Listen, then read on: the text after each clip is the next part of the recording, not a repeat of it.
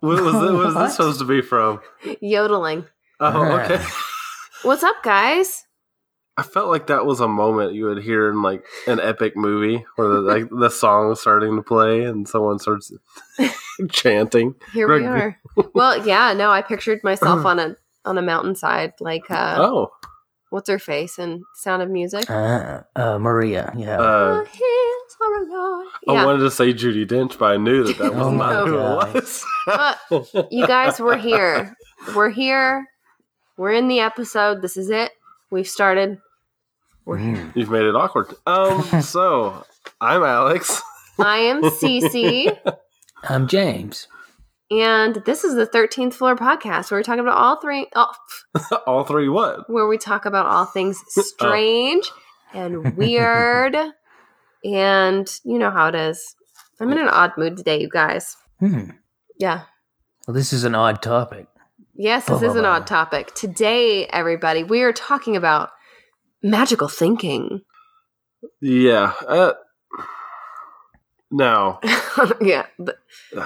That kind of explains Alex's view of the That's kind of been my mindset this whole time, and I've been trying not to be jaded for this one. Jaded? You know? That's funny because I'm going to be talking about Jade. But all the other topics, I'm skeptical during all of them. Some of them I'm outright dismissive. But this one, he's like really outright dismissive. This whole week of research for me has been, it was really hard for me to to bring my eyes from the back of my head from eye rolling to focus on this. But I did find out some interesting things. But, I almost feel like I'm transitioning into something. But maybe I shouldn't yet.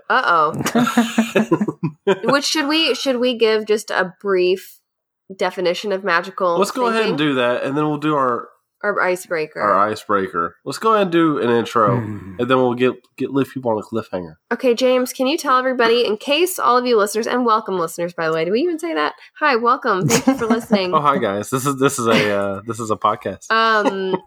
If you're new, really welcome, because it's gonna get fun, you guys. James, can you give everybody just a brief, what's the word I'm looking for? Magical thinking overview. Yeah, an overview of magical thinking. Sure. Well, we live in a society that's largely dictated by the scientific method, by observable, demonstrable, measurable cause and effect. Whereas magical thinking, it's the idea that causal relationships between actions and events have less to do with measurable and observable phenomena and more to do with correlations that have nothing to do with the physical world. Thoughts affecting the outcome of something, beliefs affecting the outcome of something. It goes directly against the Age of Enlightenment and everything that we've learned for the past 500 years or so. And that's one of the reasons why it's kind of good to roll your eyes at it, because I'm all for believing in certain things, but when you throw logic and reason out in favor of superstition, you're taking a dangerous first step into some rough territory. Yeah, and what? That's just like the perfect description. Thank you, James. You're so good at that. But that being said, we're going to do our cliffhanger. Normally, we do our cliffhanger. I hope we're not going to leave people on. Well, no, but I guess it was a cliffhanger. Sorry. Because we're going to our icebreaker, which we normally do before we even jump into this. But this is a wild ride this time, guys. You don't know what to expect. I do not. Things are going off the rails. And this icebreaker is going to have to do with magical thinking, I assume. No, you're wrong. What? But this icebreaker is backed by popular demand. Oh no, I know what it is now. I don't know when we're going to go back to AI. Of course. So I thought I'd bring this segment back. Oh my gosh. I've only got one script. But, I've got it. And we're going to read it. So we're going to do another AI script. The exciting thing about this one is I haven't read it yet. Oh, okay. Well, I hope it's good in that case. Yeah, it will be. All right. James, do you have your script? Pulling it up now. So here's the background on this script, everybody.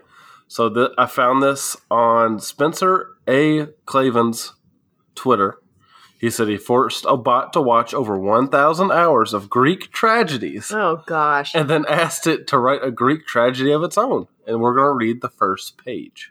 All right? So you're going to leave us on a cliffhanger as to what happens in this AI. You can't tell me that John Wick one did not leave you on a cliffhanger. It was he got his dog in the end and he killed Russian mob man. I guess you're right. Well, this one's going to be a cliffhanger. All right. Who's playing who? I'm impressed you remember Russian mob man. It was so good that I couldn't forget. All right. So there's characters. There's Dyspepsia. Oh, my God. It's dyspepsia. All right. Oh, man. Dyspepsia. It's literally, she's named after acid reflux. That's what that is. All right. And then there's a chorus. Okay. And then there's Dundertron. What? And then obviously somebody's got to read the descriptions. All right. I'll read their descriptions if you guys want to be the people. I want to be Dundertron. How about James as the chorus and I'm dyspepsia? Okay, yeah, that makes more sense. That makes more sense. All right. Oh, and there's also a character that's off screen, apparently. Stankrocles. Wow.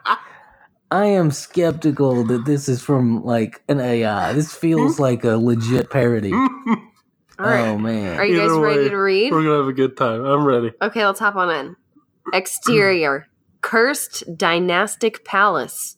Dyspepsia emerges. She is floating on a platform with big wheels. Her dress is covered in treachery.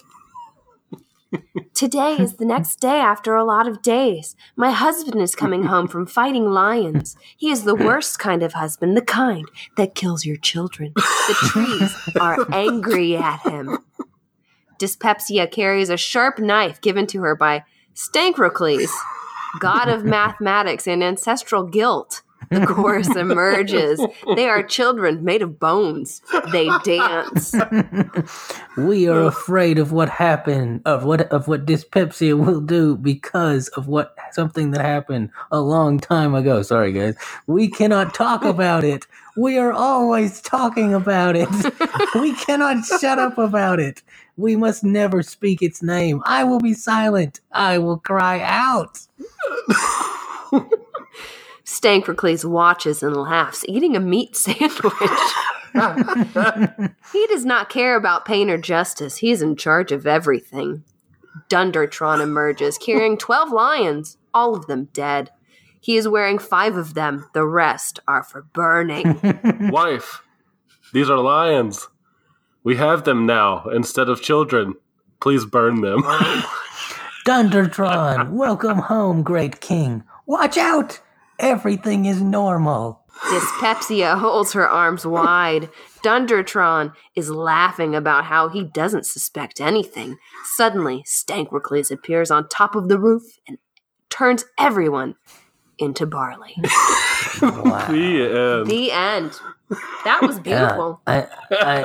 My favorite part is that Stankrocles was eating a meat sandwich. I'll be honest, honestly, I'm not exaggerating. That was better than a lot of things that we've read. It is. It's like that AI could be like a Hollywood spin doctor or whatever. I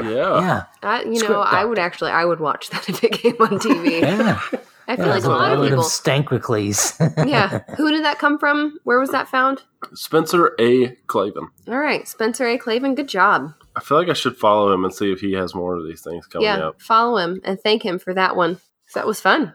All right. Good job reading that. It is an effort because it's so nonsensical. It is hard to read. It really was. Yeah.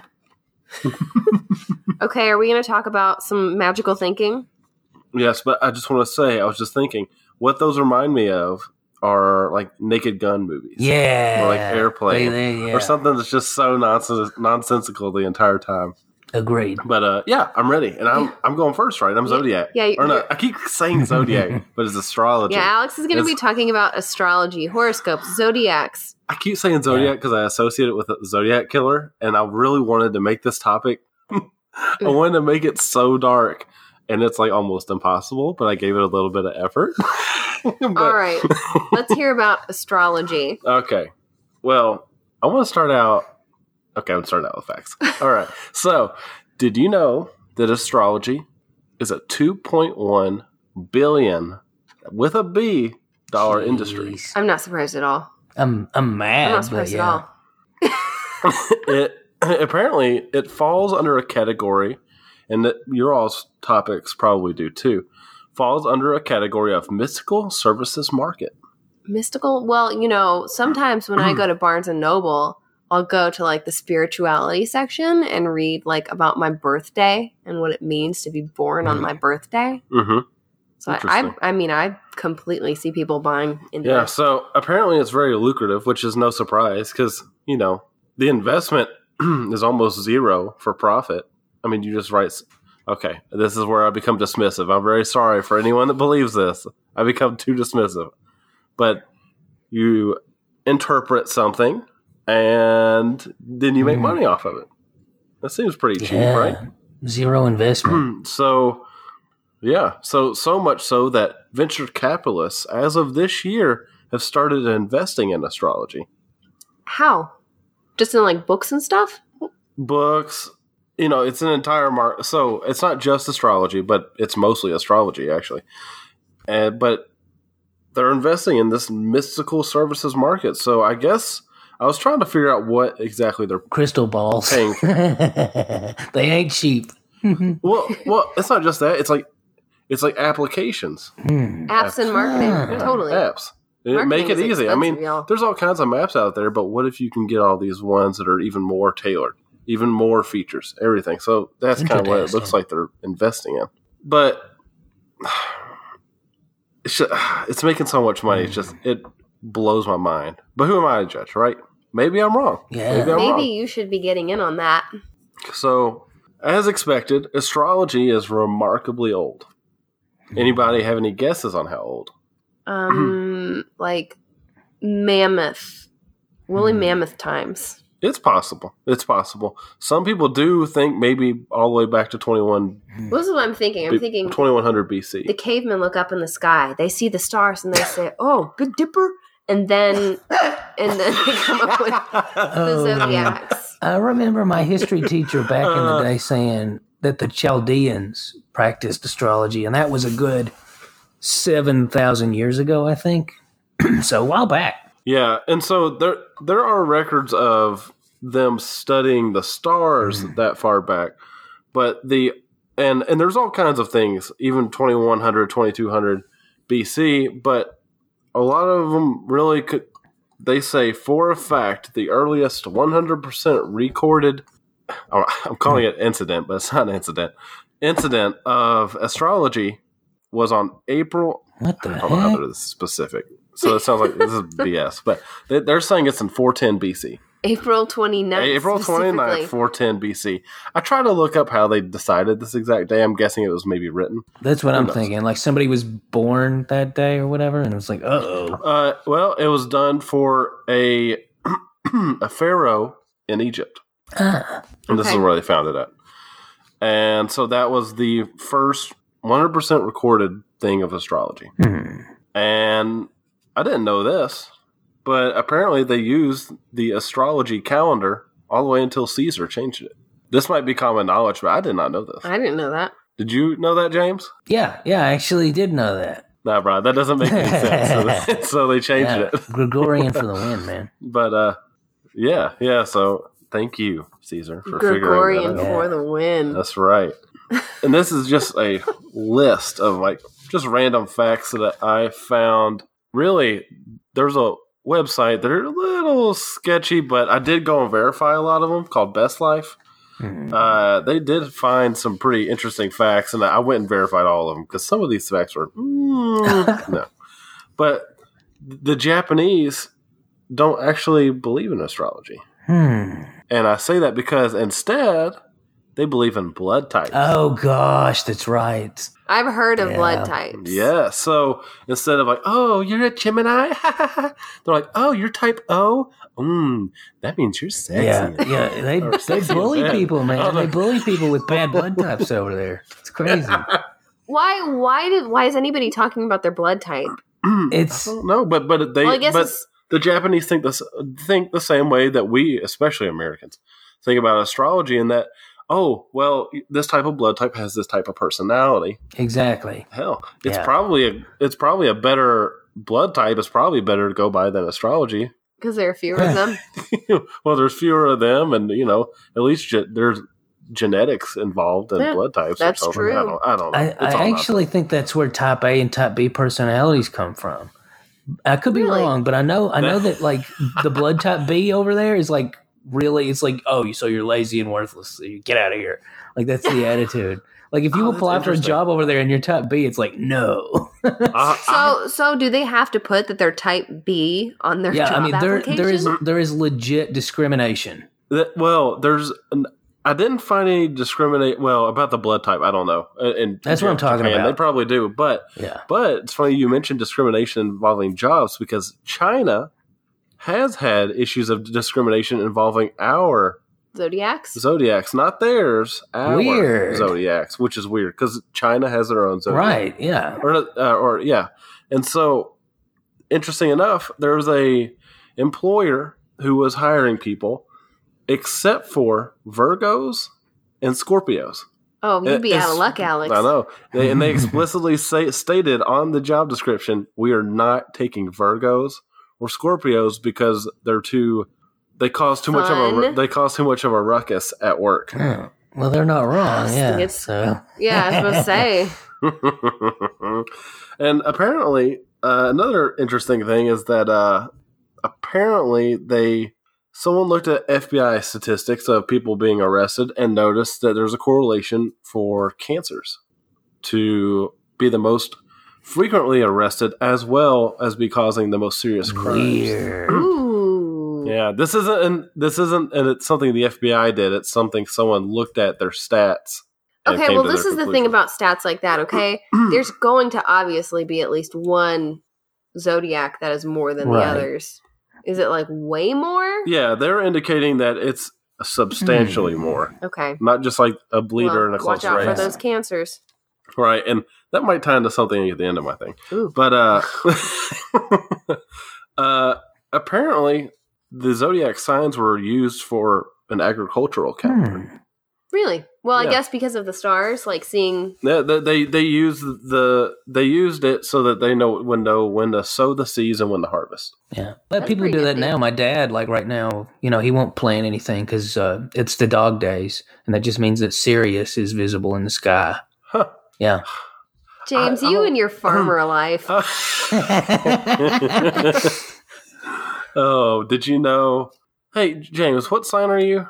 Leo. Okay, never mind. That thing that I try to get you guys to call me, but you won't. No, sorry, James. Yeah, no worries. Throwing some shade. Do you all know what two signs serial killers generally are? Uh-oh. Scorpio and Aries. Pisces and Gemini. I was just guessing. Most of the most prolific serial killers in America are Pisces or Gemini. Weird. How is that possible? Well, maybe we'll go into that a little bit. All right. Well, man, you're like the narrator for Dragon Ball Z. Stay tuned next time. Listeners, just a heads up. I am a Pisces myself, so I'm intrigued to learn more. And another little known fact, apparently astrology was almost dead in the 1930s. Like, one foot in the grave. Huh. But all thanks to Princess Margaret. What? And this guy named Princess Margaret's fun. And this guy named R.H. Naylor.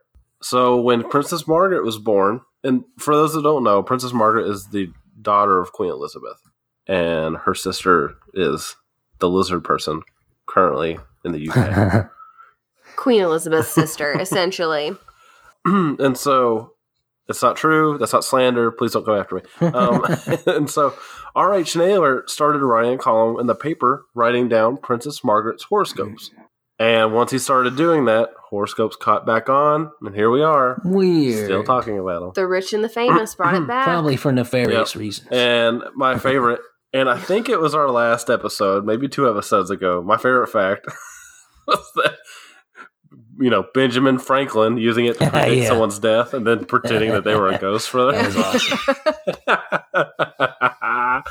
He didn't actually predict anyone's death, but someone does claim that they predicted Hitler's rise to power by looking at his horoscope. What was and they said Pisces or Gemini? Who knows? He's psycho. I'm looking it up now. You should look it up. And apparently, the Babylonians originally had a 13th sign. What was Ophiuchus. And they brought it back, actually. That's how it is now. They brought it back a few years ago. So, yeah, there's people now who are like, oh, I'm an Ophiuchus. A snake bearer or whatever. Oh, really? Yeah, I wish that I was an Ophiuchus. They cut it loose when they realized that, there's only 12 months in a year. So Hitler was a Taurus. Ooh. Yeah, that's right. His birthday was 4/20. Duh. So, let's see. So, with that, I've decided to go to cosmopolitan.com. Oh, God. and read each of our weekly horoscopes. Ooh, it's going to get sexy.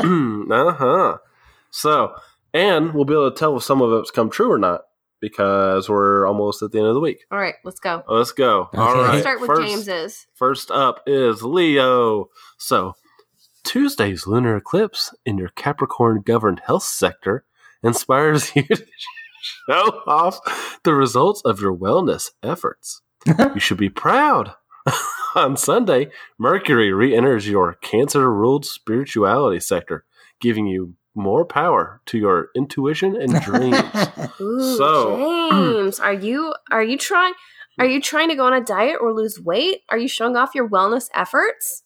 It's kind of funny you say that because I've been working on my triceps lately, and they're actually noticeably bigger today. There you go. See? There. Yeah. Thank you, Cosmopolitan. So, you done did it, Cosmo. So far, James is actually correct. And if on Sunday you feel like you have more power in pursuing your dreams and following your gut, then we know for a fact that astrology is correct. It's correct. Verified. Next up will be me, Scorpio. A lunar eclipse in Capricorn helps you find the right words to express the power of your experiences. This feeling is outside your comfort zone, but be open about your intentions and dreams. Mercury returns to your education and travel sector when it joins Cancer on Sunday.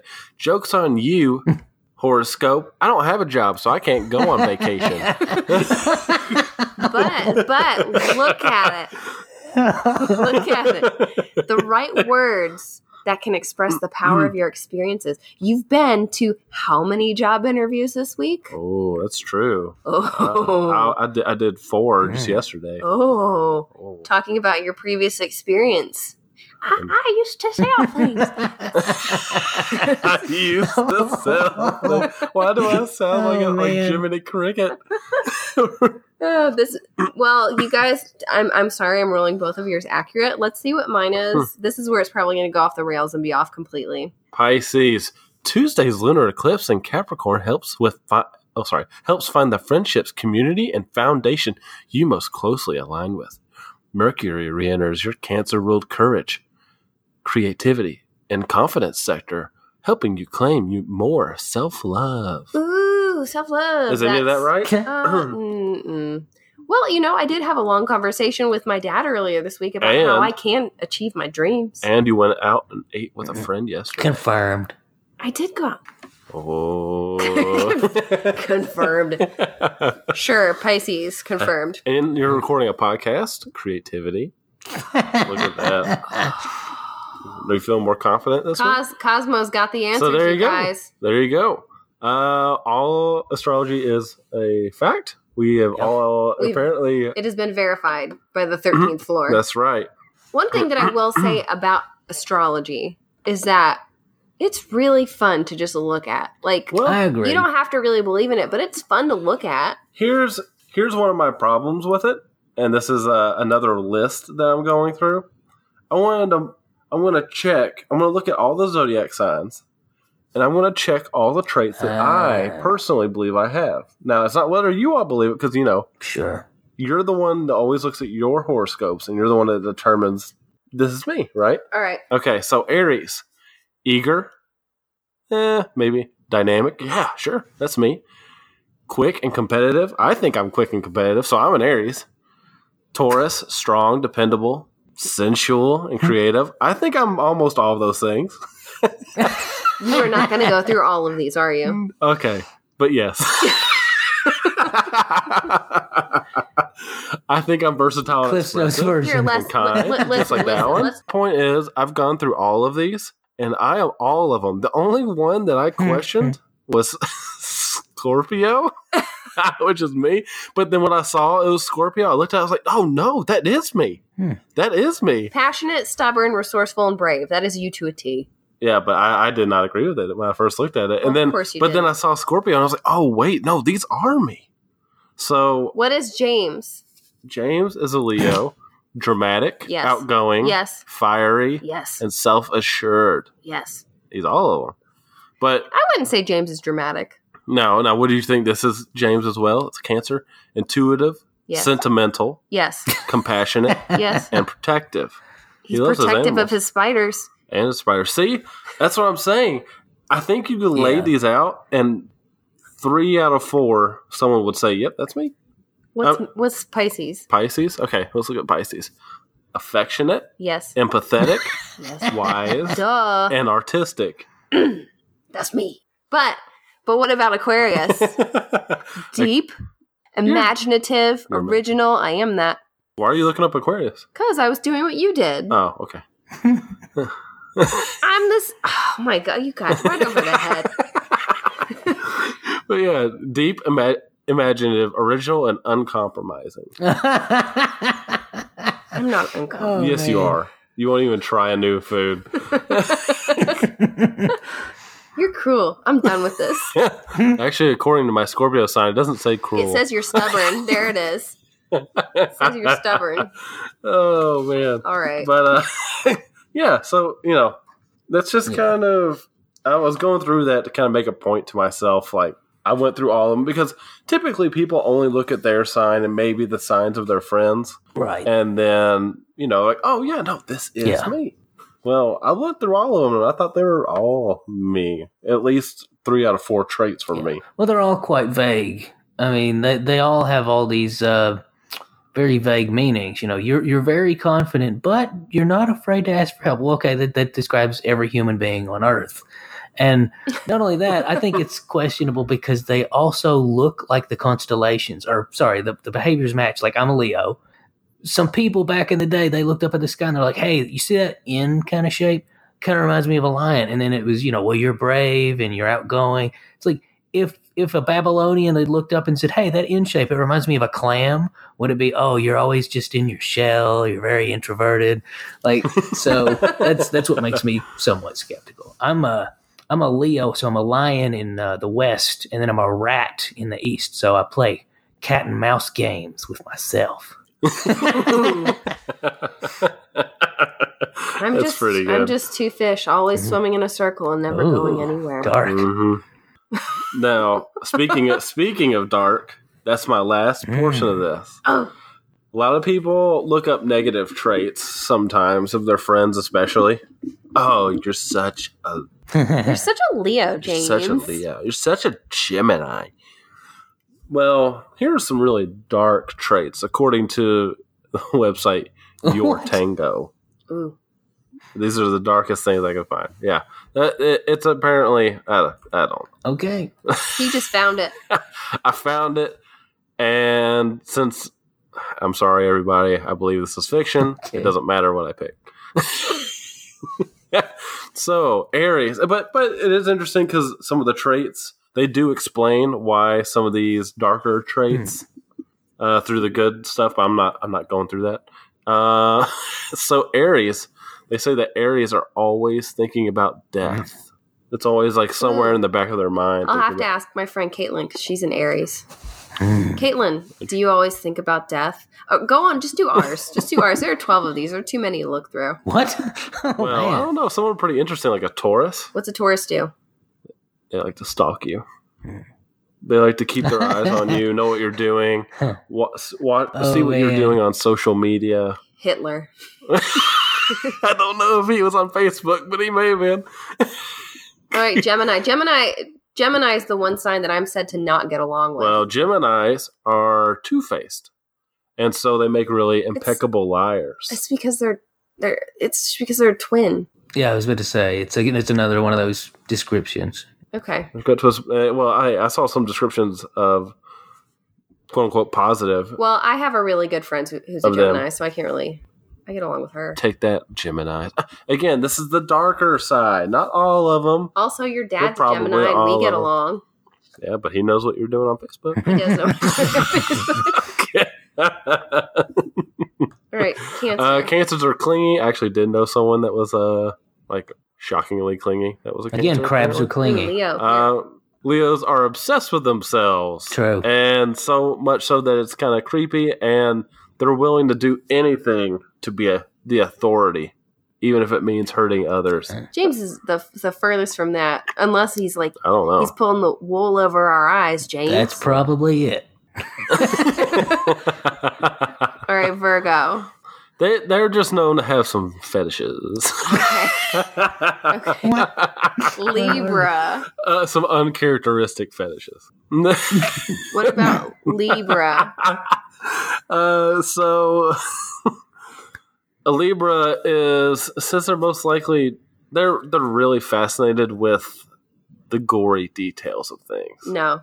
Okay, what about Scorpio? Scorpio. This is Alex. Mine's not too bad. Have learned of dark thoughts? Yeah, I'm just quiet. What?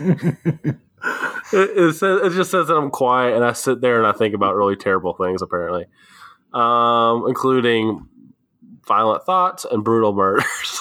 Yeah, that doesn't sound accurate. You wouldn't know. I'm keeping it to myself. You just gave me a really creepy look, you guys. All right, Sagittarius. This is our daughter.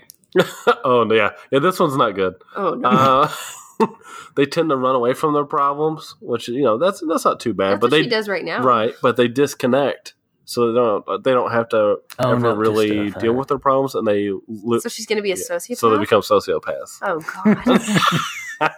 Well, we'll work on that. It's good to know. Oh, man. Okay, let's see. Capricorn, and they like to fantasize about murdering people. What the heck? Okay, I don't have anything to say for that. It's because they're known to be ambitious and goal-driven, so they're willing to take out anybody. That's my brother. He's not going to kill anybody. Okay, you don't think he would push an AC unit on somebody just to get that promotion? I'm kidding, everybody. Aquarius. They say that they are probably the type to have a eulogy written for all of their loved ones. That is the creepiest one so far. And here's mine. This one's lame. I already can tell you. Okay, cool. So you all have a hero complex, and it's essentially you just kind of you're willing to work yourself to the bone until there's nothing left. I mean, I'm not going to lie. I don't know how that's dark. I mean, that sucks, but, you're not going to murder anybody. So, yeah, we ended on a bad note. But that's it, guys. That's all the lovely stuff I had. That was fun. That was.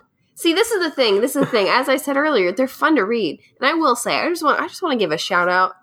Not a shout-out, but just... there was a guy once. I was looking at my birthday with my friends at half-price books in a book. This guy came up and was like, you know that's all fake. And then he started like making fun of us for reading it. And we were like, it's fun. And he just wouldn't leave us alone. It is fun. And for those that do believe in this kind of stuff, I do apologize if I've come off condescending, but this is fun for me. Alex is such a non-believer that I don't think that you could have delivered your findings in any other way. But it was fun, and you know what? We did find that we found some things that were kind of true. Yeah. Right? Our weekly cosmopolitan horoscope worked out for all three of us. Yeah. Except for travel. Man, they got that one wrong. Ooh. Cool. James, you're up next, and you're talking about seances, right? Yeah. Ooh. I'm talking about seances. Okay. And just for the record, spiritualism is a huge part of magical thinking, and that's a whole other episode, so I'm not going to go too deep into it, but I think it's kind of impossible to talk about magical thinking and seances without bringing up spiritualism. Spiritualism is characterized by the belief that the dead can be contacted. And it's, a lot of the things in pop culture that have to do with ghosts and the paranormal, they're directly connected to spiritualism with, ectoplasm and crystal balls and all that. All the trappings of pseudoscience in the modern era can be connected to spiritualism in the the late 19th century. And I think it's important to talk about because we're gonna save Helena Blavatsky and Aleister Crowley and the Thule Society and the Theosophical Society and all that for other episodes. But I do want to talk. The first thing I want to mention is the Fox sisters. Have you guys ever heard of the Fox sisters? I've heard of them, but I don't know much about them. Well, these three sisters are really what they sort of gave rise to spiritualism. I don't think spiritualism would exist if it weren't for them. And I don't think seances would really exist in the modern era if it weren't for them, which is doubly funny because, well, as we'll see, they sure weren't magic. So in the early 19th century, there were three sisters, Leah, Margaretia, also called Maggie, thank God, and Catherine, also called Kate. And they lived in this upstate New York kind of house, and there were rumors that it was haunted to begin with. Well, their parents would hear at night, they would hear these weird sounds, knocking and snapping and just creepy. Like, think about every horror movie that's come out in the past 5 years, that kind of stuff, just spooky noises and odd, unexplained events. So one day, March 31st, actually, Kate challenged this spirit, presumed spirit, by snapping its fingers. Why don't you snap your fingers? And it did. So then she said, well, okay, snap out the ages of me and my sisters. And it did. Now, the parents see this, and they freak out. So they ask the neighbors to come over, and the neighbors witness this too. So then, and this is where things are going to get real familiar, you guys. This is where you're going to think, oh, okay, this is just like every seance movie. This is like Ouija boards, this is everything. They started devising codes, like snap yes for once or twice for no. Snap, 5 times for the letter D. You see how that works? So we've got something that's kind of like an audible version of a Ouija board.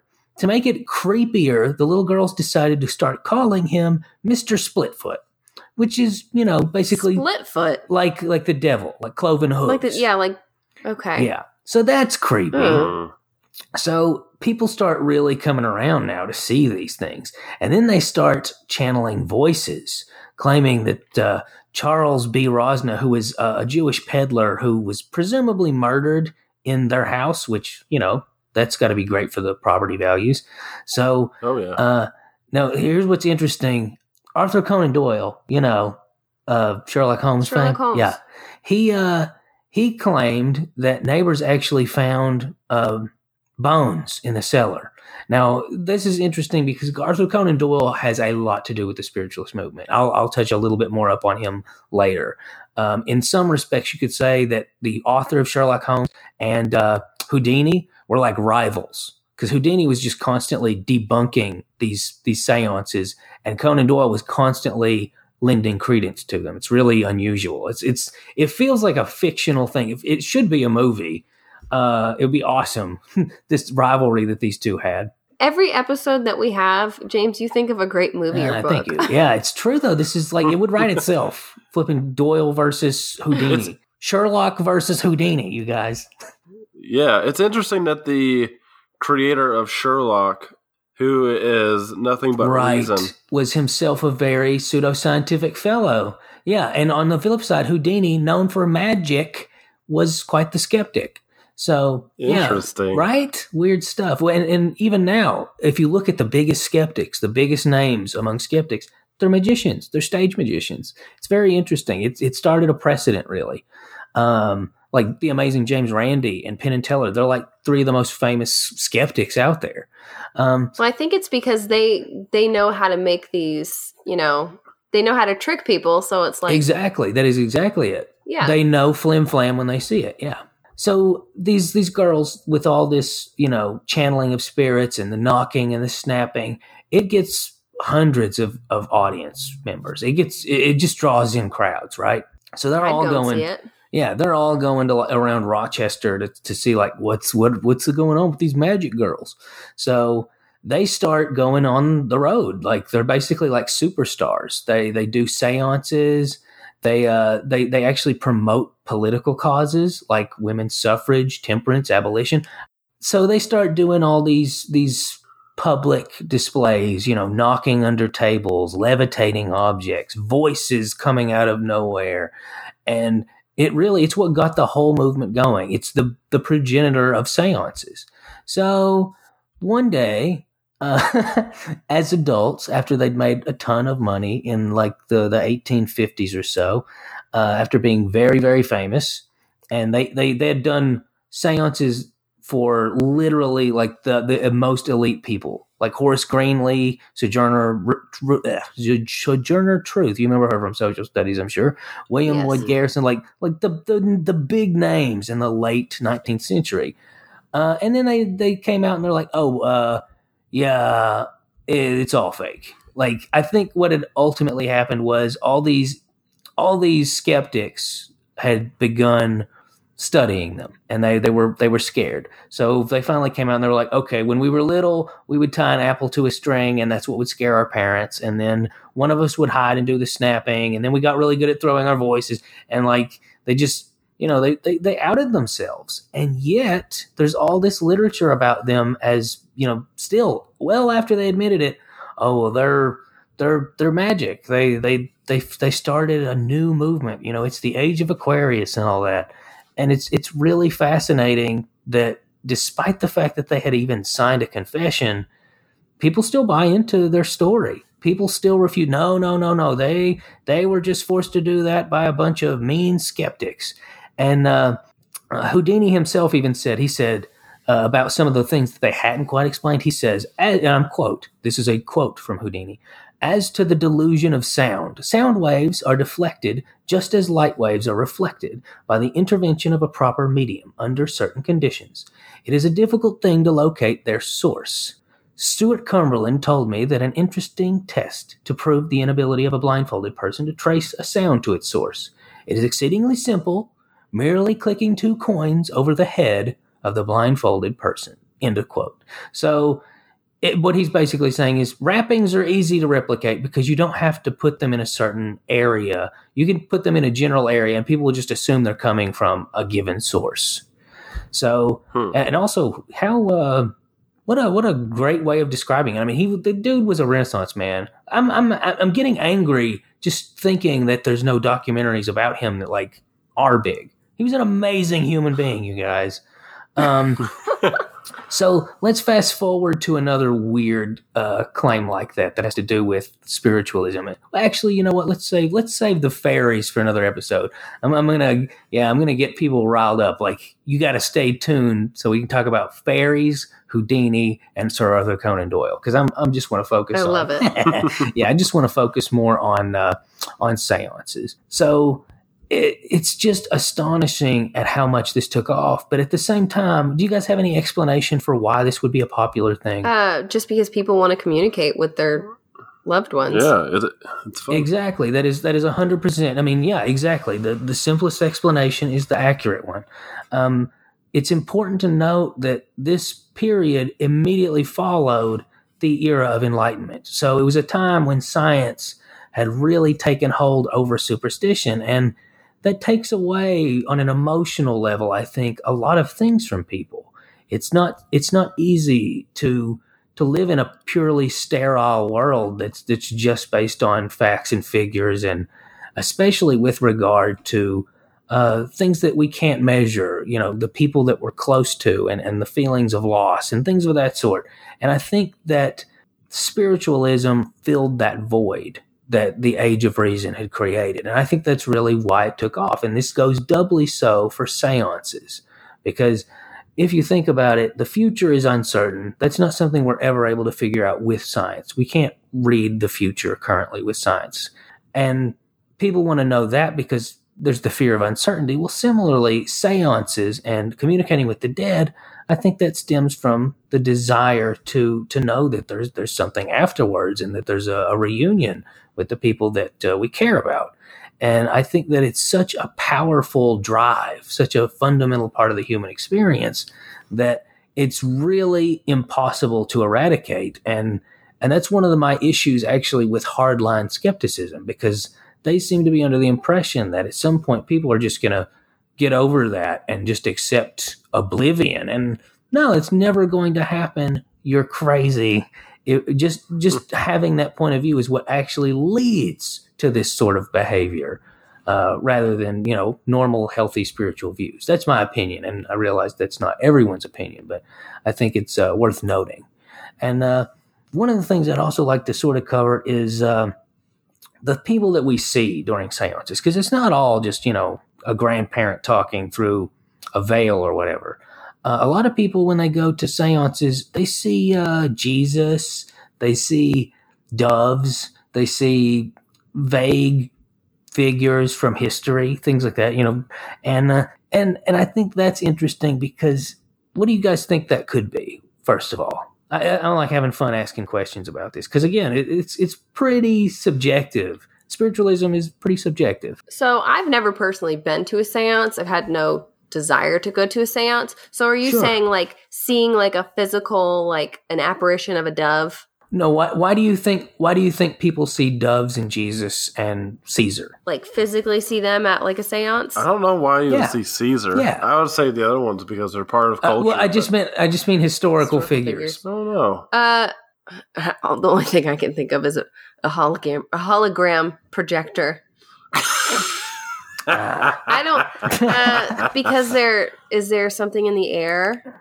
Well, what I'm thinking of, and the reason I asked it was I wasn't really looking for like a skeptical interpretation. I just meant like mentally why someone would perceive that. I would say because culturally, some of them or they've been primed. That's exactly what I think. That's why I asked. Is I think that the filters of culture, they cause us to see certain things. It's a great example. I think I said this before. No crazy person claimed to be Jesus until Jesus came along. And nobody had a Napoleon complex until Napoleon. So culture lends itself to people making claims and seeing things. And I think that the archetypes, like the Jungian archetypes, I think they filter through our culture and they result in those kinds of things. Like a Japanese person, on the other hand, they might see Amaterasu or Susanoo, and they might see like Oda Nobunaga instead of Caesar, things like that. Mm-hmm. I think that it has less to do with anything remotely objective or even to do with the trickery of the person conducting the seance and more to do with the psychology of the person who's attending the seance. That's where I was kind of going with that. And that's the thing about like seances. I feel like most people, like when you go to a seance, you're already expecting something to happen. Exactly. Yeah, I completely agree. Although I have heard stories of skeptics going to these things and then leaving being believers, but... well, interestingly enough, we're going back to Houdini because this is the deal with Houdini. Houdini loved his mom, and she died, as, often happens. Everyone does. Exactly, except for me. But... but anyway, he wanted so badly, just like this is a callback to what we were talking about before. He wanted so badly to be able to speak with her one more time that he had gone believing to a number of seances and to a number of psychics. And him being a magician and him knowing how certain trickery works, he always found that it never was genuine, and it upset him a great deal. And finally... Yeah. And so he set out to find a real psychic who could help him. And it sort of turned naturally after, dozens of fakes. He was the one guy, it's like you were talking about, Cece. He was the one skeptic who would just go to all these seances. He was always going to seances, and he was always debunking them and proving them to be fake. And really, this is coming full circle with what I was talking about. The Fox sisters created the spiritualist movement. Houdini destroyed it.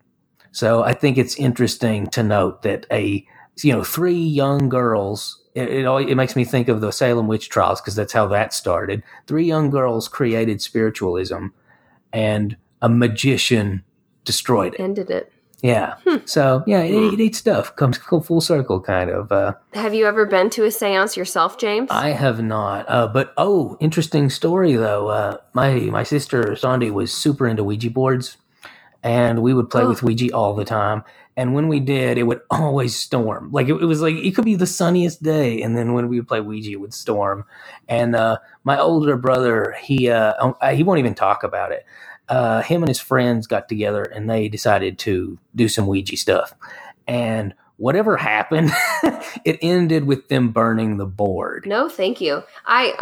Ouija boards scare the crap out of me. I actually have a friend whose mother used a Ouija board and they had to move out of their house shortly after because all these weird things started happening. So I would never touch a Ouija board. I'm a skeptic about seances. I'm a skeptic about fortune tellers.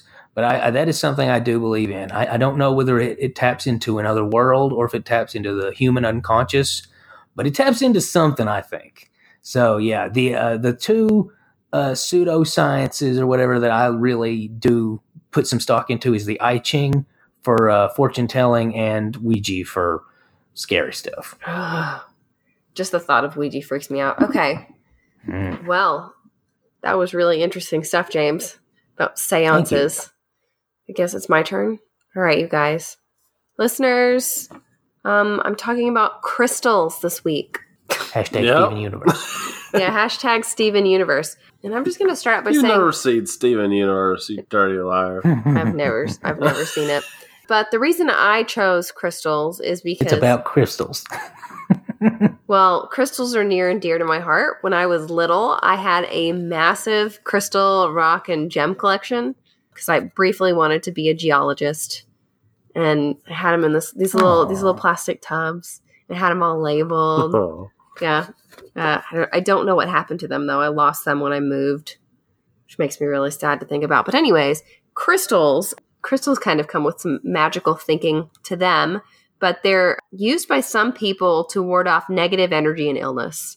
And different stones are said to have different properties and can be used for different things, which I'll go into more detail in a minute. So today, gems and crystals are actually used in a lot of electronics, which, James, I'm sure you knew. It's because they're, I don't know how to pronounce this word, piezoelectric? Yep. Yeah, it's like LEDs and stuff like that also use them. Yeah, they can emit an electric charge when pressure is applied to them. So they're used in all sorts of electronics, specifically quartz, but we're not here to talk about their use in electronics. We're here to talk about how they can heal the soul. By bringing me Breaking Bad every week. Breaking Bad? Yeah, it's an old reference, but I saw a picture where it looks like that movie's going to be revealed soon, and that's all I'm thinking about. I did not know this. Wow. There's a Breaking Bad movie coming out, you all. It's probably going to be the end of Better Call Saul and Breaking Bad together. What does that have to do with crystals? Because it brings me my technology to watch this show. Oh my God. That's my healing. That's your... Well, I feel like we've definitely seen a resurgence in the belief that crystals and gems can heal in recent years, but the use of crystal healing has actually been around for centuries. I read on some website, let me find it, Baltic amber beads have been found that might date back 30,000 years. Nice. So, and they were used for crystal healing? They were used for some type of healing, crystal healing. Oh, geez. Alex has already dismissed this topic completely, so he's sitting here and he's giggling, you guys. No, I haven't dismissed it entirely. Well, according to several sources, including livescience.com, which is where I got most of my information, the first historical references of crystals being used was from the ancient Sumerians. Wow. Yeah, they were said to have been used in magic formulas. So I'm not sure if they were like crushed up and That's what I'm picturing. Or if they were just like eating like M&Ms or something. I don't know. Worst M&M ever. Malachite. But the ancient Egyptians used them too. Alex, stop looking at my notes. Avert those eyes. But the rich and the famous wore them like rock stars. Mm-hmm. They were like all covered in turquoise and emeralds and clear quartz, and not much has changed. Not much, not much has changed. But you name it, they wore it crystal wise. And they were mainly used for protection and health, though they supposedly used topaz and peridot to rid themselves of night terrors and evil spirits. Interesting. Which, fun fact, topaz is Alex's birthstone, and peridot is James's birthstone. Peridot is also the best gem because she's great. The best gem. Oh. I don't... Is that a Steven universe? All right. Well, how are crystals formed, you guys? The Earth. James, like do you millions know? of years of pressure crushing different minerals into like crystalline shapes. The atoms are arranged in like cube and tetrahedron type shapes. Really structurally good shapes. Structurally good. You put it better than me. So if I described it, it would probably just put all of our listeners to sleep. It's very scientific. Structurally good shapes, but not unlike that sentence. So, you guys, if you want to learn more about how crystals are made, just look it up on Google. There's lots of good resources out there. But can crystals be used to heal? That's why we're here, you guys. That's what we're talking about. So, from what I can collect, crystals can be used to heal, or are said to be used to heal by just wearing them or keeping them in close proximity. Mm-hmm. My Aunt Diane, who I consider an authority figure on all things crystal, I actually called her and had like a really nice conversation with her earlier about crystals. But she recommends keeping some close to your bed. And I read one article that said you can keep one under your pillow. Oh, that sounds uncomfortable. Well, it sounds, I mean, it depends upon the size. That's exactly what I thought. Was like, I could just imagine myself like getting it on my pillow and then swallowing it. Swallowing the crystal. It'd be quite an effort to do that in your sleep, but yeah. There are people who roll around like crazy. I know. I have a friend who will go to sleep on one side of the bed and then wake up on the other. Well, you know, they say that you eat so many spiders a year in your sleep. Yeah. How many crystals would you eat? What's a crystal? Crystals can also be used, though, in healing therapy sessions where they're placed on different parts of the body.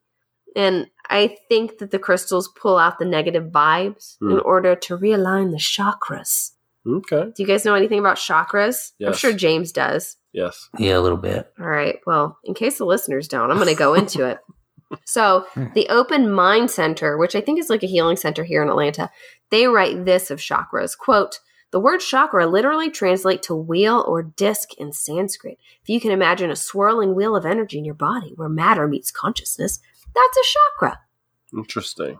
And it says, the body has 7 main ones containing bundles of nerves that regulate physical and emotional processes of the body. The 7 chakras are aligned, starting at the base of the spine all the way to the crown of your head. It is important for the chakras to remain open, aligned, and fluid to prevent imbalance, which can manifest in all areas of life. End quote. So when you undergo crystal healing therapy, it helps to get your chakras to line back up. So you're feeling balanced. Yeah, you're feeling balanced. Chakras have different colors too. So each one has a different color. It's like the rainbow. Mm-hmm. And the main 7 chakras are the crown chakra, which I think is at the top of the head. It's violet. Yep. Yeah. The third eye, indigo. The throat, which is blue. The heart, which is green. The solar plexus, which is yellow. The sacral, which is orange. And the root, which is red. How did they pick these colors? I guess they are these colors. Sorry, that's the color of the chakra. Jeez, and I think that specific crystals and gems that are placed on each of your chakra points are the same color. Oh, interesting. As the chakra, which that aligns makes them. sense. Don't quote me on that. Pulls those energies towards those colors. Yeah, well, it aligns. Yeah, it aligns the energy. Of course, you just told me not to quote you on that, so now we're lying to people. Well, guess what? I have actually had my chakras aligned once. Oh, really? Yeah, I was really young though. I was like 11, and my family had a friend that could do it. And she told me that your chakras were all out of sync, which I was like terrified because I was like 11. I had no idea what she was talking about. So you're looking pretty dull. Well, yeah, I was looking pretty dull. She said that my aura was very dim, which I had a rough childhood, so like I'm not surprised. But she tried to realign my chakras, and she didn't use any gems or anything. She just like put her hands over different parts of like my body. I think they call that Reiki. Like when she was doing it, though, it's like I felt like I could feel this like intense pressure on whatever part of my body she was concentrating on, and it terrified me. It was really scary. According to livescience.com, quote, "A crystal healer may place various stones or crystals on your body aligned with your chakra points, roughly in the regions above the head, on the forehead, on the throat, on the chest, on the stomach, on the gut, and on the genital area, which I actually read that it's like in between the legs. Anyways. You didn't make it sound any better. Well, this is a quote. This is a direct quote. The stones used in their positioning may be chosen for the symptoms reported by the patient. This is all influenced by the healer's knowledge of and belief in the chakra philosophy of disease and energy imbalances. Oh, I need my chakras aligned then. My back is out of whack. It is out of whack. Oh. You need to go to a chiropractor, boy. No, I need to get my chakras aligned. You know what? There are centers in town that can do that. I kind of want to go so I can see if it fixes my back before I go to the chiropractor. Yeah, and not throwing shade on chiropractors, but there's just as much evidence for chakras as there is for chiropractors. So, well, a treatment, Alex, might cost you a pretty penny, though. Oh, never mind. Depending upon where you go. As I said earlier, I don't have a job, so. Yeah, we don't have the money right now, but soon. We'll just get some rocks out of the backyard and lay them on my back. They got to be the right color, though, so we'll paint them. Okay, so I tried to find some crystal healing therapy providers in the Atlanta area because I wanted to call and ask questions, but they didn't answer their phone, which kind of made me mad. And so I sent them an email, and you know what they said to me, you guys? Oh, goodness. They said I have to come in for a consultation, and then they'll figure. They said, "Yeah, I come in for a consultation. They'll figure out what ailments I'm trying to fix." Hey, I called a hypnotist, and he turned me down for their hypnosis episode. He got scared. Really? Yeah, he didn't want to be filmed. I was like, "Come on, man, hypnotize me." He's like, "No." Well, I didn't tell her that. I was just genuinely interested. I wanted to know, and I also want to know how much it costs. But she wouldn't tell me. So then, I think it depends upon the specific type of treatment. That's the way most of my intuition is telling me. It depends upon how many stones they have to place in your body. But I found another healing center, and it did have the prices listed online. The Open Mind Center, which I mentioned earlier. They offer quick 30-minute sessions for $60. Okay. 45-minute session is $80, and an hour is $100. That's not too bad. No, it's not that crazy. But, I mean, if you're going to go do it when you go to the chiropractor and it's you start getting your back fixed, you want to keep going, so it gets expensive after a while. Well, what if the same thing happens with crystals? Well, you gotta find out if it even works at all first. Yeah, that means you gotta go at least 2 or 3 times. No, once. You better allow my shot. I wonder what stones are good for kidney stones. You know what I mean? Ooh, It'd be weird. Stones for stones. Alex, look it up. That sounds like a green chakra to me. No, that's the heart chakra. Let's look it up. That's the heart chakra. I think it's the solar plexus. No, it's heart. Oh, Probably the sacral. I lost my papers. Yeah, it's the sacral, so orange. So you need an orange. Which one was the heart? Green? The heart? That's called green. Oh, you got ready to mouth me. I always mouth you. Okay, yes, citrine. Citrine is good for kids. Oh, no. I'm going to cut that out. No, oh, man, I think we should just do this raw, yeah. We're going to be... This is so... Yeah. Oh, God, We're going to be like Eddie Murphy and Runteldot. We're going to go raw. This episode has gone off the rails, you guys. All right, chems.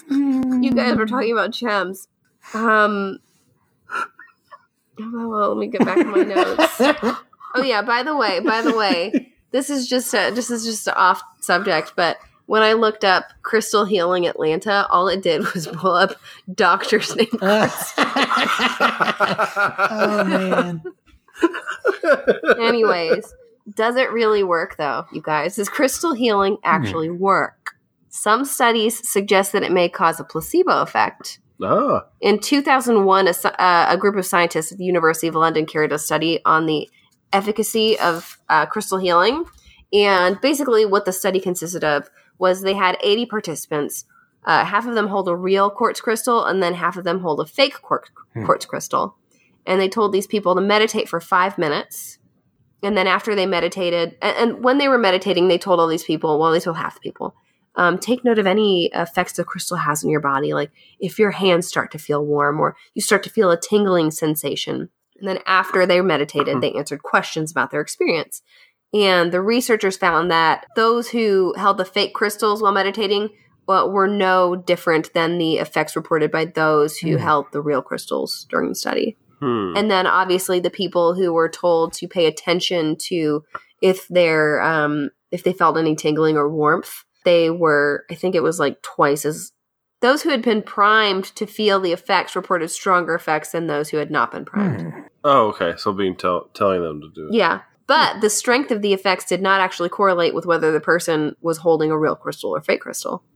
So. What were the fake crystals made out of? Plastic. Probably glass. It has to feel heavy, in the hand.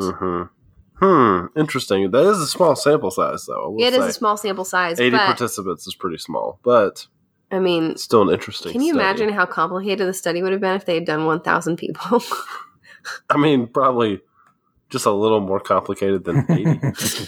You still just got to have the crystals and not crystals. Well, I spoke to my Aunt Diane, and she has this big, beautiful collection of crystals and gemstones at her house, and she believes in the power of crystals. But I asked her for some recommendations on crystals for stress, and she recommended something called lepiodolite.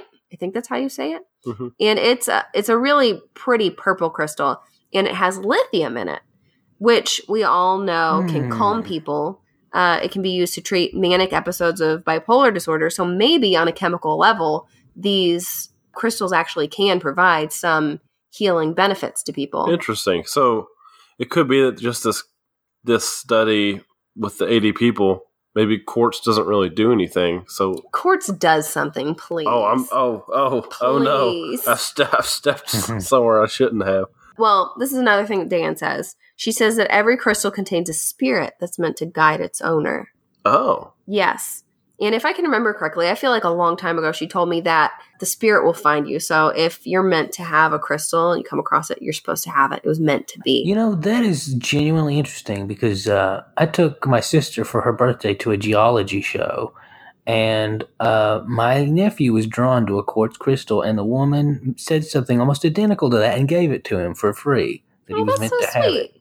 Wow. Yeah. Well, it probably had a spirit inside it. But, like a long time ago, people believed that there were spirits in everything. Like, the wind and the trees and everything has a spirit. Animism. Yeah. But, I think it's interesting because there's been a lot of debate as to whether or not crystals are, like, alive or not, just because of the way that they form. Obviously, but the scientific community generally does not consider crystals to be living things. But there was a group of scientists at New York University. They actually made almost living crystals. And it's a difficult study to explain. But yeah, I'm confused just hearing that. Why? Yeah, no, look into it. There are, something is considered a living thing if it has the capacity to grow, metabolize, respond to stimuli, adapt, and reproduce. And reproduce is the only thing that really, I guess they kind of got these to kind of like look into it. It's really confusing. It's really interesting, but interesting. Yeah. So they would respond, they would do something to the crystals and they would respond probably by maybe growing more, shrinking maybe. Well, there are I read that there are some crystals that can like move depending upon stimuli that are placed upon them. Like they can lean different ways. Weird. This is making me think of the end of Ghostbusters 2 with the ooze in the toaster. Yeah, weird. But yeah, my aunt telling me that every crystal has a spirit in it and you're meant to have it made me feel really guilty for losing my gem collection. It's like I abandoned them. But anyways. It's funny. I'm a skeptic about that kind of thing, but I keep a quartz crystal around me because I'm just enthralled by it. And like, I just have to have it around. It's your spirit guide, James. James, you should ditch it and see what happens. No, don't ditch it. Don't do that to your crystal. I wasn't saying like throw it away. I was just saying like take it off your person for a little while. Well, it's never on my person. It's just near me. Quartz, according to Diane, if I remember correctly, because we had a long conversation about this, she said that quartz amplifies things. So if you're feeling sad, it can amplify those emotions. So it's probably not best to give quartz to some people. But I looked into what our birthstones mean. Okay. And this is according to energymuse.com. James, yours is peridot.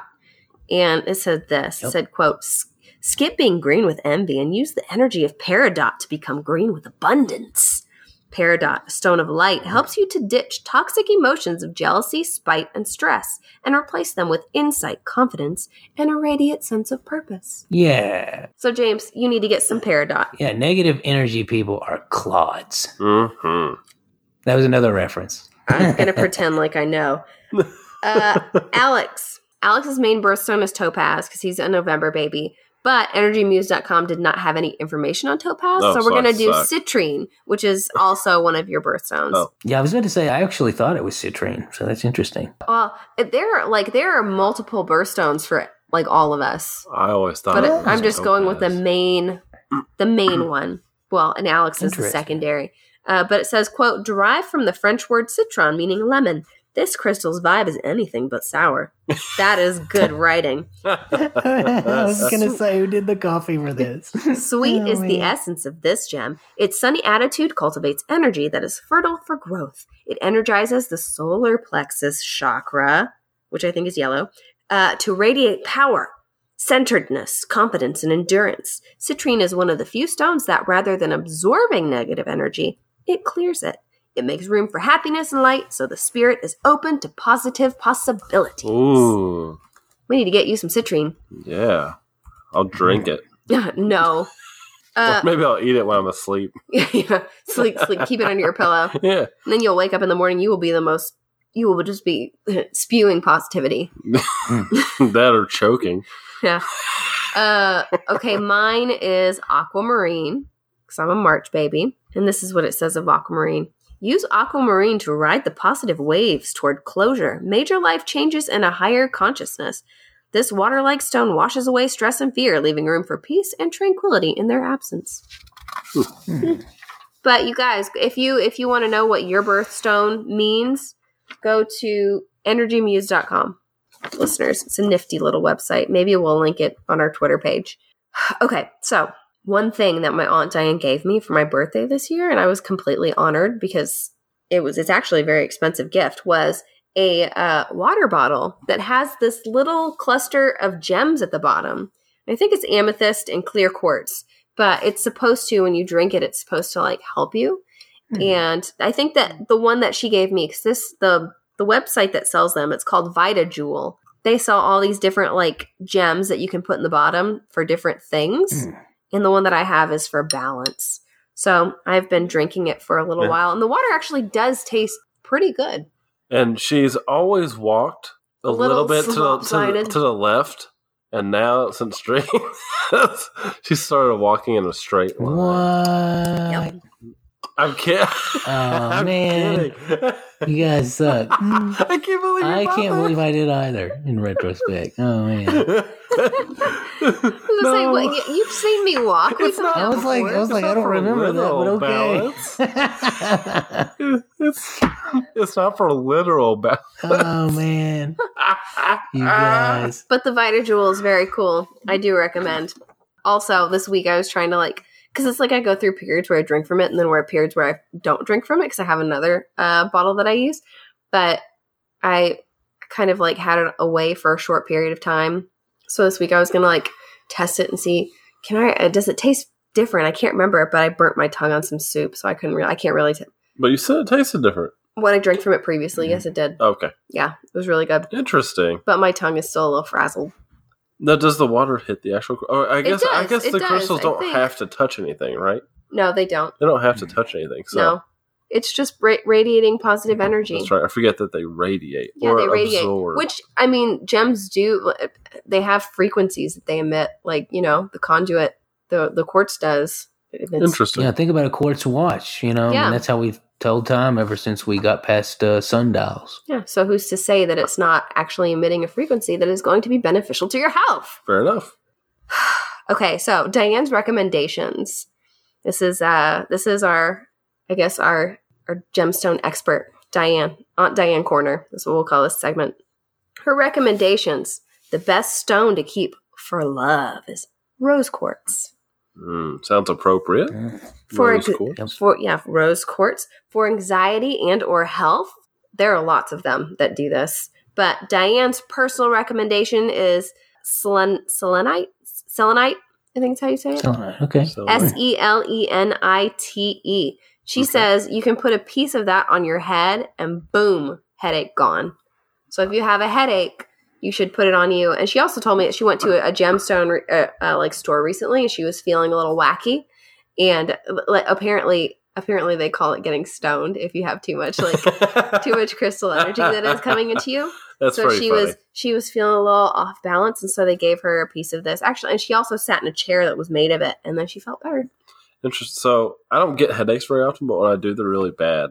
I want to keep some of this around so I could try it.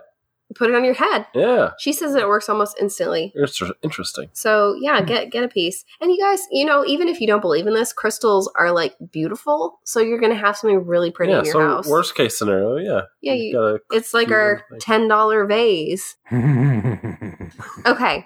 So, you guys, I personally think that crystals can actually have healing benefits to them. Oh, really? Yeah. Well, I mean, I'm not completely dismissive of this. Okay. I think it's kind of cool to think about, and being the gemstone lover that I am, to make me happy. Just need to get some citrine. I think it's interesting. I didn't realize that they vibrated. I've learned something new. If you squeeze quartz, it actually emits a small electrical pulse. You know what else has electrical pulses? Yeah. Our brains. So you guys, at the end of the day, the science isn't rock solid on whether. But I think that if you do believe in the power of them, that you actually can see benefits. And even if it's not even if it's not 100% true, I think if you believe in it, you really can see benefits. But it makes me want to get a piece of selenite for my headaches. I do want to try the selenite. Yeah. Because I don't get headaches very often. I get maybe a couple a year, but when I get them, they're really bad. He just sits in the corner. I never get headaches, and I know the cure. You guys want to know the cure for headaches? Let me guess. Hugging a tarantula. No. That's good, though. I'm going to say... stabbing your hand. That way you have something else to focus on. I was going to say... Green tea. Green tea. That could actually be it. I was halfway kidding, but I'm halfway not. Having your skull split open by a shadow person. Oh, yeah. Well, that's funny. Alex got it. Yeah. That was me. All right. Yeah. Well. There we go. You guys, that's all I have on crystals. Oh, that's it. That's all I have. Man, I feel like I've learned a lot this episode. This has been a really long fun episode. Yes, it has been long. I only have to cut a couple of things. My segment was much longer. Oh man, let's just do it live. No, as you said, let's do it raw. Yeah, let's do it raw. You sound like Frank on Always Sunny. Do you guys have anything that you want to add to the combo before we head out for the night? I think mine is the most BS of all of them. If I had to, you're probably right. Actually, yeah, that's what I think. Yeah, I also presented it in a way, to be fair, that may have been detrimental to it. Actually, yeah. Now that I'm thinking about it, seances I think are more BS than astrology. Yeah, I could see that. But then again, you both seem to, think that Ouija boards hold a little water. So that's true. That's a valid point. What's the difference? I know there's a difference, but they're pretty similar. I see. There's a similarity. It's channeling. So yeah. And then, it seems like James and you are at least a little bit on board with the crystals. Yes. Yeah, I'm over here all by myself. Yeah. I'm not completely dismissive of the crystals, but I am completely dismissive of almost all of it. Yeah, Alex is he likes to see hard, rock solid proof. Yeah, but I think that's a virtue in the modern era, though. I think as long as we don't fall into the fundamentalism of skepticism, then I think that it's healthy to follow a scientific method to make conclusions about things, which is totally hypocritical of me to say because I have a lot of unscientific views. Yeah, well, that's part of the fun of the podcast too. Yeah. Well, this has been a fun one, you guys. We got to pick out our topic for next week's episode. And while Alex is getting the vase, I just want to tell all you listeners, I want to thank everybody who submitted topics to us because we have We have more in our little vase now. So if you guys have a topic that you want us to talk about on this podcast, please submit them to us. You can do so via our Instagram page, which is at 13th Floor Podcast, or on Twitter at 13th Floor Pod, or you can email them to us at 13thfloorpodcast@gmail.com. Also, send us your stories. If you want us to read about a crystal spirit that found its way to you and you know the name of the crystal, maybe your crystal's name is John. Tell us all about John. That's the lamest named crystal, but that would be cool. Yeah, tell us about John. All right, that's all that I have. All right, now, Alex, pick out of the vase. All right. Gosh, I'm having trouble. They're all linking together. All right. So I drew Mysterious Disappearances. Ooh. Oh, I don't even remember that one. Who requested that? You did, James. This was totally this is totally your suggestion. Oh man, that's kind of scary. Maybe it was the James I replaced. Or maybe it was Gamma. It was Gamma James. Well, that's a mysterious disappearance of your memory. All right. Well, Mysterious Disappearances next week, you guys. Shout out to Gamma James. Shout out to Gamma James. Our music is Signal by Grant Cook. Tell them where they can find. You can find them on Spotify, YouTube Music, Amazon Music, iTunes, anywhere you can find your music services. But yeah, it's there. Yeah, listen to it. Actually, Signal's not on a lot. Actually, Signal's on SoundCloud. But if you want to listen to some of his other stuff, he's got. It's everywhere. It's everywhere, man. Cool. All right, guys. I guess this is it. So until next time, listeners, keep it strange.